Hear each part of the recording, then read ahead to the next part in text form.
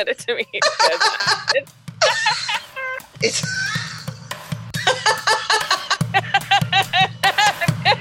so.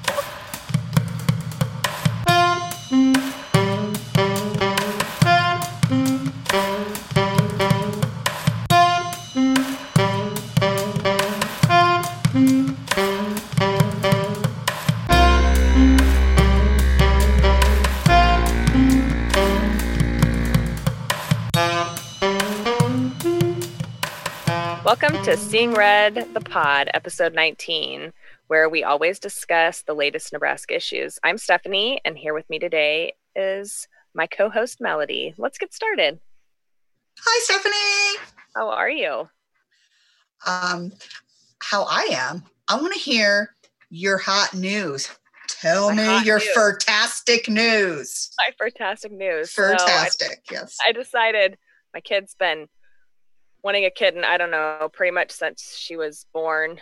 In fact, I'm pretty sure there were a few months when she was younger where she thought she was a cat because her first word was meow when she was like 6 months old. And she also would headbutt you to show affection, which is what my cats do. So she's been waiting a very long time for her very own kitten. And I've been kind of against it, but I was like, man, she's 7. The world's fucking terrible. And we decided that it was time to get a kitten. And today we went and picked up the kitten from the cat house here in Lincoln. And so there's much joy here.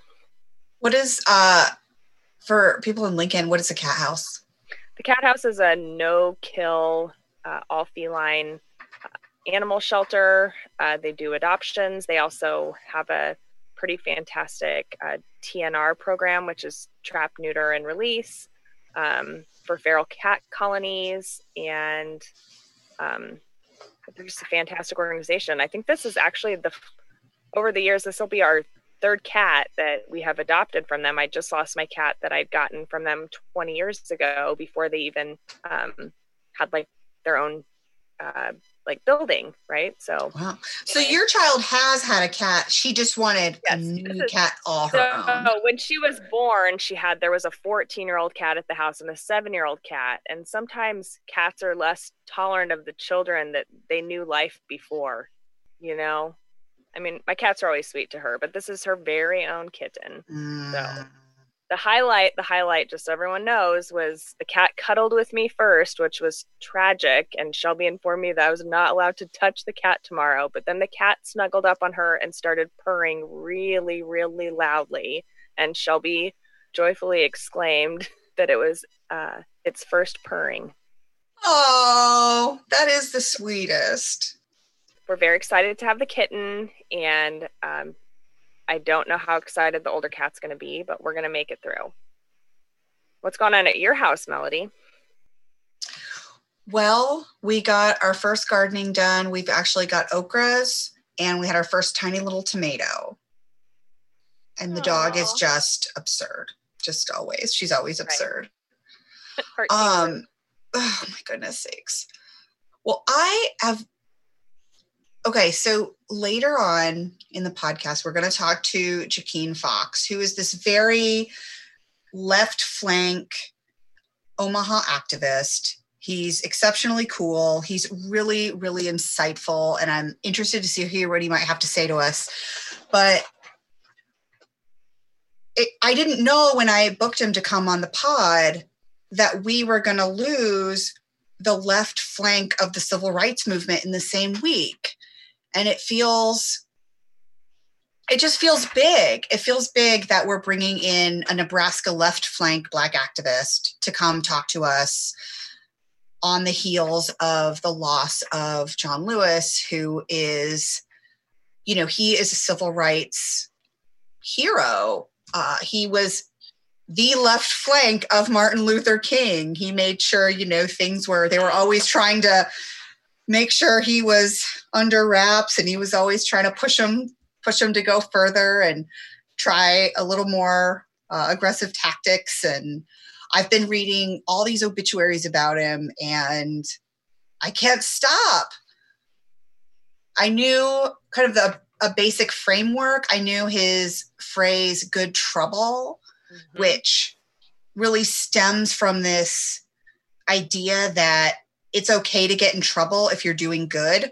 Yep. And like being nice isn't always good. So like sitting at lunch counters where people don't want you, and it may even be illegal, is not nice. It's not nice to sit at lunch counters you're not welcome at. But it was a good thing to do. It was the right thing to do. It was the just thing to do. And so I've just been thinking a lot about that. And I've been thinking about one of my dear friends, Courtney Lawton, who told a representative from a fascist organization, she gave her the middle finger and called her a neo-fascist Becky. And the entire state government, congressional government, they all came raining down upon her. But you know what? It's a good thing to flip off people who are doing harm to your education institution. Yep. That's actually a good thing to do. And I've just been thinking about all the people we know that do good trouble. And so I'm just excited Jakeena's here to talk to us today. I would say that we need more good trouble in our state, in our country, because things obviously not going to change without a whole lot of good and a whole lot of trouble. So I'm excited to hear about the work that he's doing. Hell yes. And I would encourage anybody listening, if you have been inspired by all of the biographies on John Lewis that have been going around. The New York Times did an excellent piece. But really any news organization would have one. I'm sure the Washington Post has a great one, but I haven't read it yet. If you are feeling inspired, just know you can do it yourself. Mm-hmm. You just have to show up and say true things to those with authority. That's what it takes. You have to say true things to those with authority. And I went back and I found an old tweet, and I found somebody, no, I didn't go back. That's not true. Somebody liked an old tweet. They must have been doing a search of Twitter of Ben Sasse. But so they liked an old tweet of mine, and I hadn't even thought about it since I wrote the tweet in 2017. But it was from Ben Sasse, who says, to John Lewis, one of my heroes, please come to the inauguration. It isn't about a man. It's a celebration of a peaceful transfer of power. And I said to him, unless the man is a fascist who's been disparaging you and your constituents, then it's about the man. Right. So I feel really inspired by everything I'm reading. And I already knew about him, but I'm learning so much more. And I would encourage everyone to do that. And without further ado, I think it's time to bring in Jakeen and come and talk. So we're really excited. We have Jakeen Fox today on the pod. Jakeen Fox is a community organizer and he's an activist.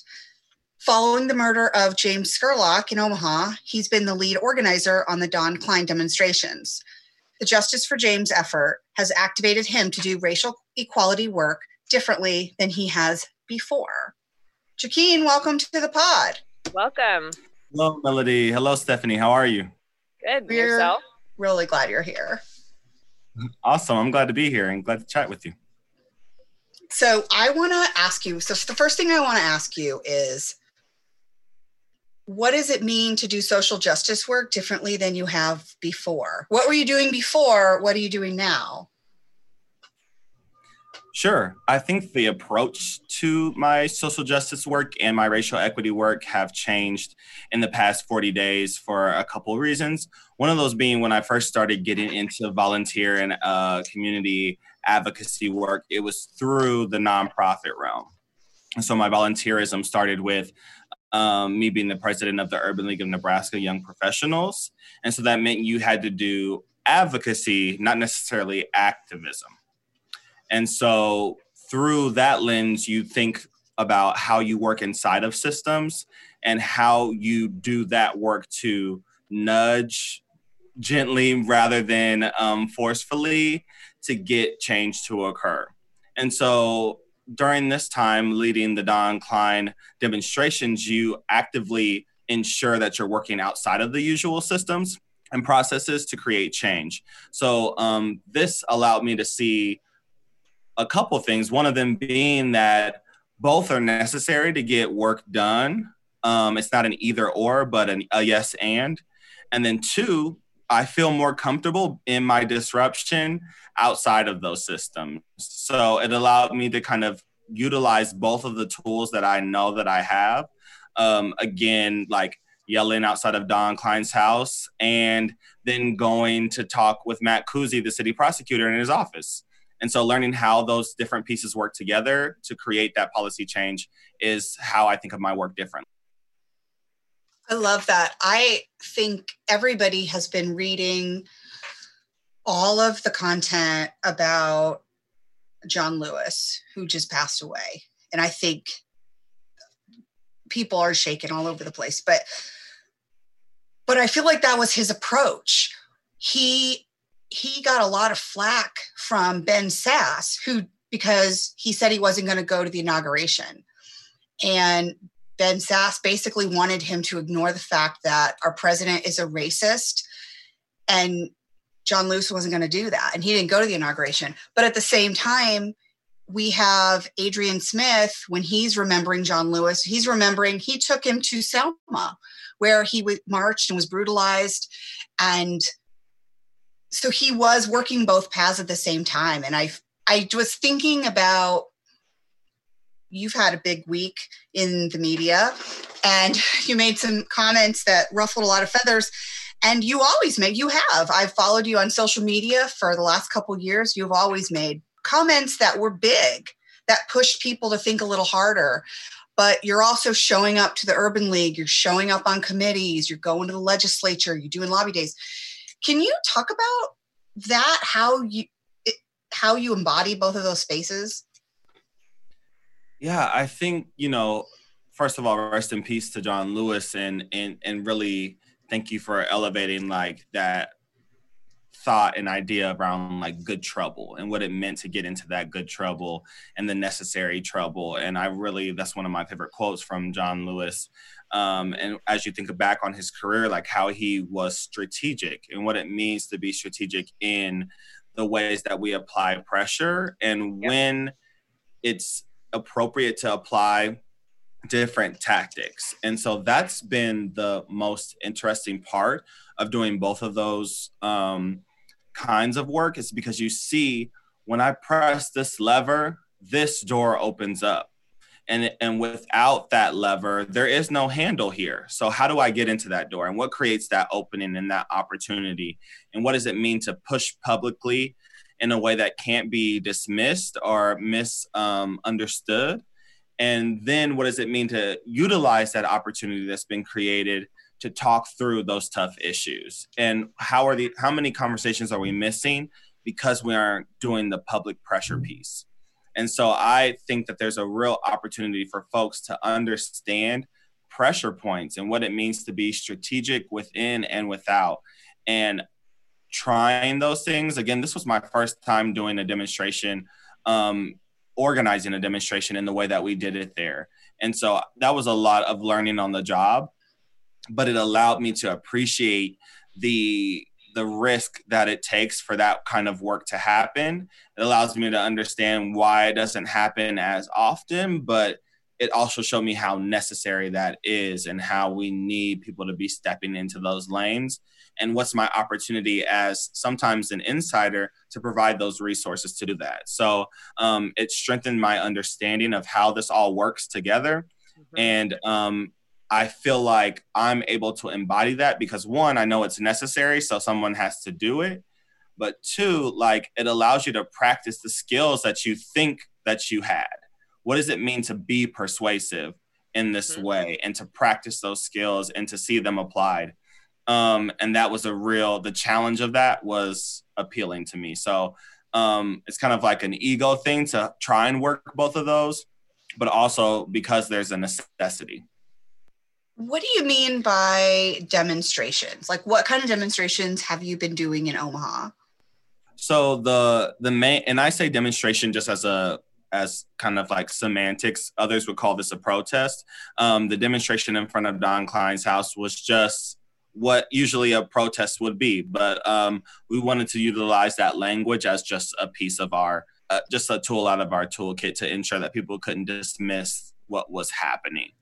And so we stood there for 36 days because that number 36 has a significance to the amount of time it took Don Klein to decline to press charges.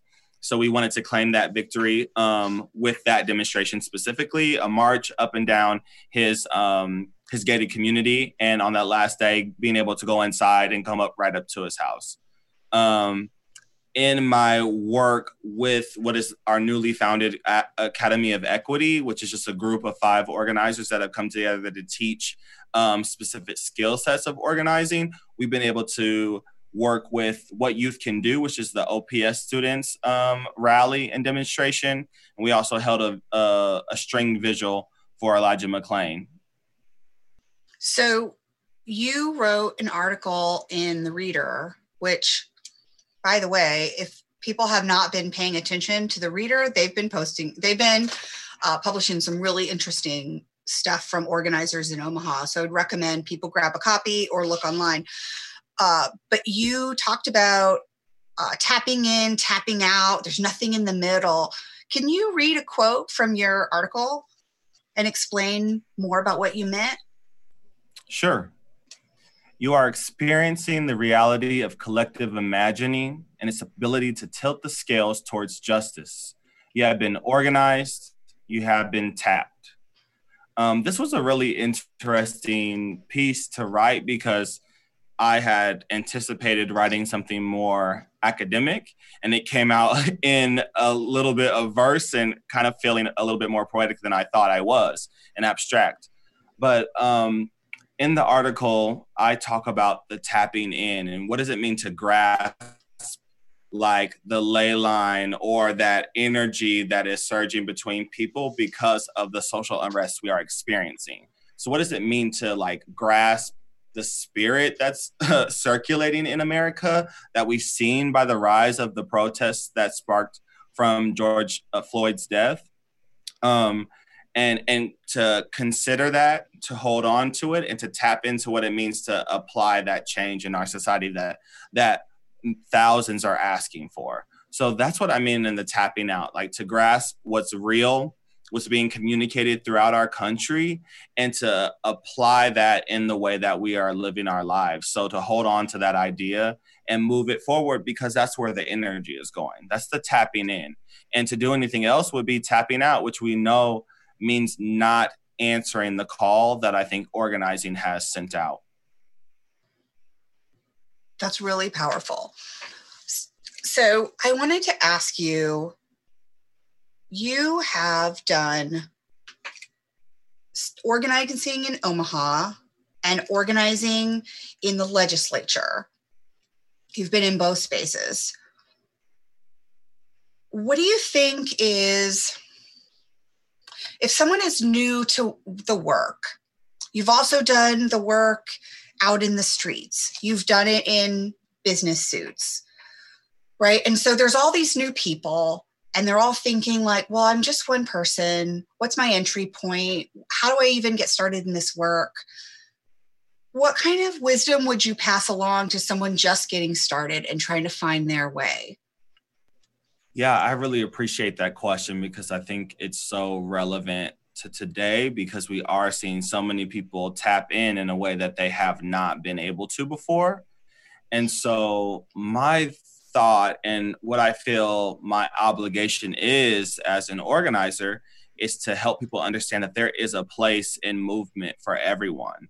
And one of the quotes I said from our organizer lab that we held today was that organizing work is life work. The thing you do living your life is the same thing you can do in this movement work. We have cooks because they love to cook. So there are activist cooks. We have people that do tech because that's what they do. And you can give from your place of abundance, which allows you to keep giving because you're giving from a place that you've created that and curated that space inside of yourself. So you're not giving from an empty cup. So it's important that people understand that you can place yourself wherever that looks like in the movement for you, because the movement is what it means to live our life as we would if there wasn't oppression. The rebellion is to live and to press and push against those systems in a way that gives you life as opposed to takes it. And so it's important for people to understand, like, giving from your place of power, from your place of abundance, allows you to move so much more freely in movement work, because it's what you organically do and what you should be doing.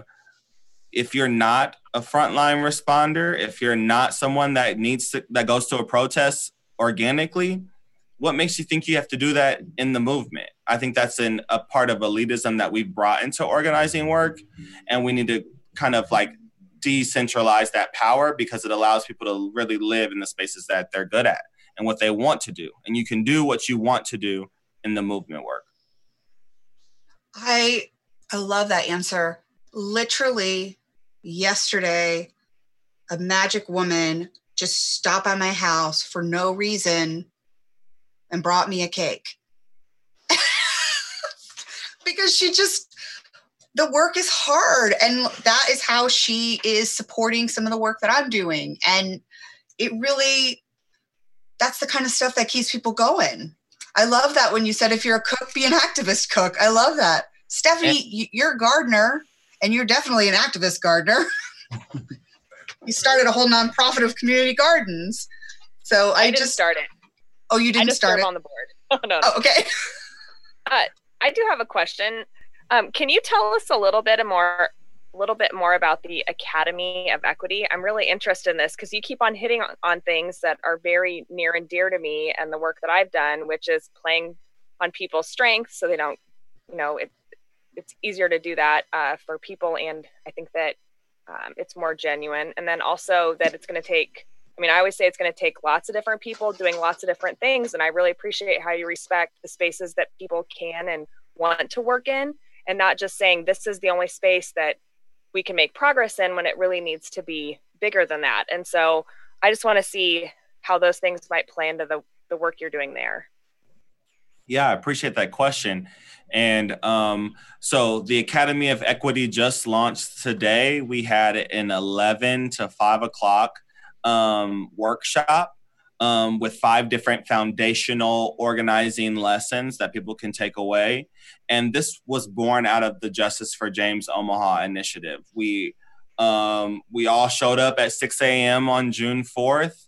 And throughout those 36 days, we built a real camaraderie through like the trainings that we wanted to give, through the ability to like recognize people as leaders in that movement work, knowing that we're building more and more leaders. And we decided, like, as people started coming to us to ask about how to put on their different demonstrations and rallies, we thought about like what would it mean to be responsive in this moment and create something that people could take away for free, that they can feel that they've been activated into this work, and it decreases the barrier of entry to civic engagement.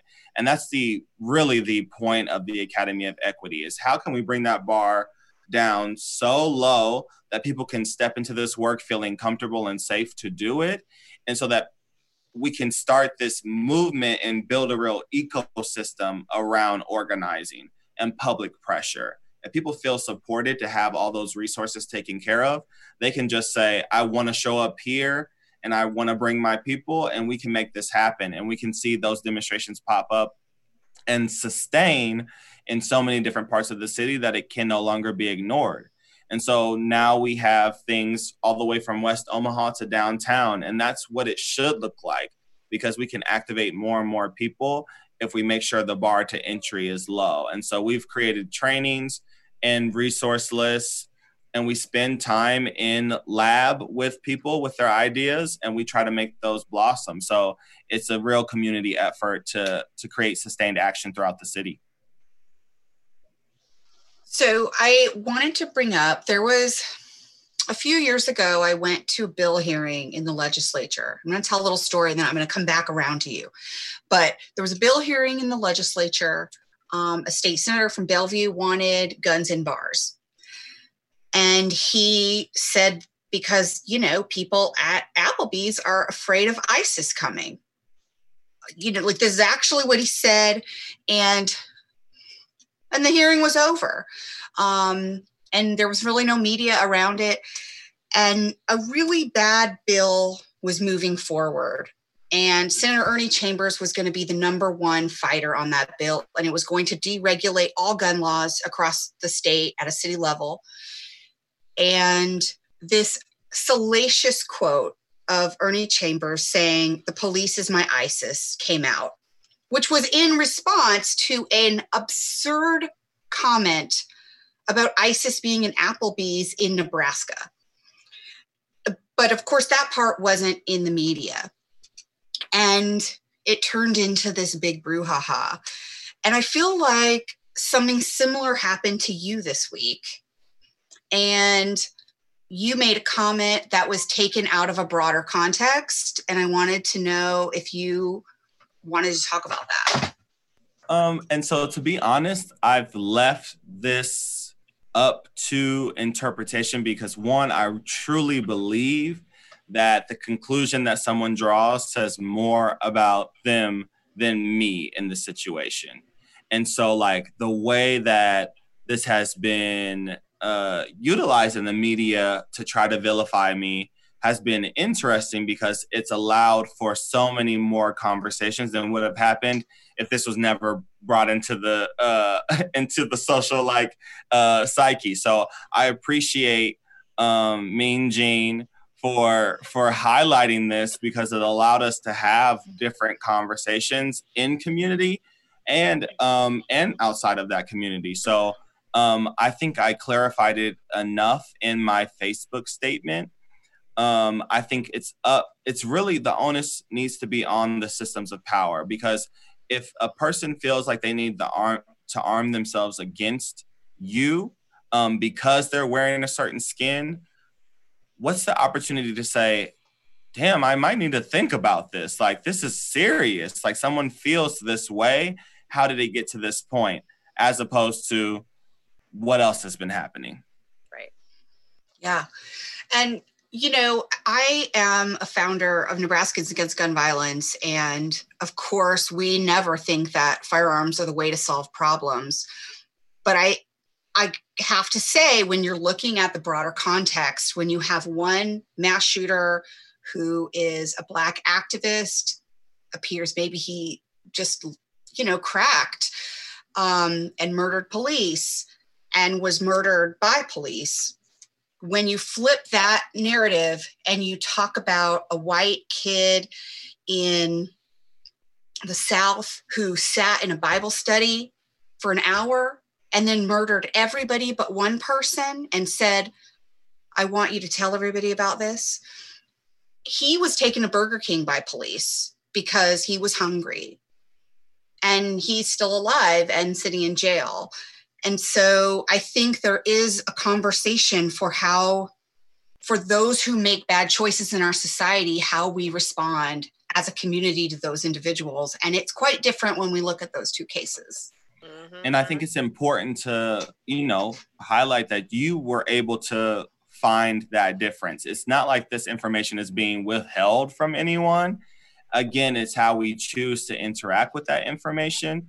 And I think, again, it says so much about the people that are willing to do their own introspection as opposed to asking me to take their hand and lead them all the way to the water. And so I appreciate the way that, even though I didn't mean to sensationalize this, like literally I tell him to rest in power on every anniversary of his death. And most of the people that I'm able to recognize, because the names are so many, that have been killed by police officers. And so that's not an unusual practice for me, but the way that they wanted to weaponize it for their purposes was interesting, to say the least, but allowed to have this greater conversation about, if people are viewing me as a leader in this movement work, and I do say something that is upsetting or controversial, what does that mean for your commitment to the work? Whether I'm the best leader or not, are you still going to do racial equity work because that's the right thing to do? And so how often the narratives are applied to Black leaders to stop actual movement work is the thing that we need to investigate during this time, because people need to be committed no matter if I'm the best leader or a fraud. I have to tell you, I was told by a policymaker to my face that because Stephanie wasn't nice enough on social media, that they may not do the work we were talking about. With or without me, they just may not do the work at all. It's scary. That's scary. And it's scary. And as people get more and more entrenched in this work, they become less and less representative of the people that they're supposed to be doing this work for. And so what's our opportunity to call that into question every time, because it's too normal, to put air quotes on it now. And the opposite is the exceptional. And we need, it's working backwards. And so we really need to do our job to set that straight and right. That's exactly right. We don't have to be nice to deserve justice.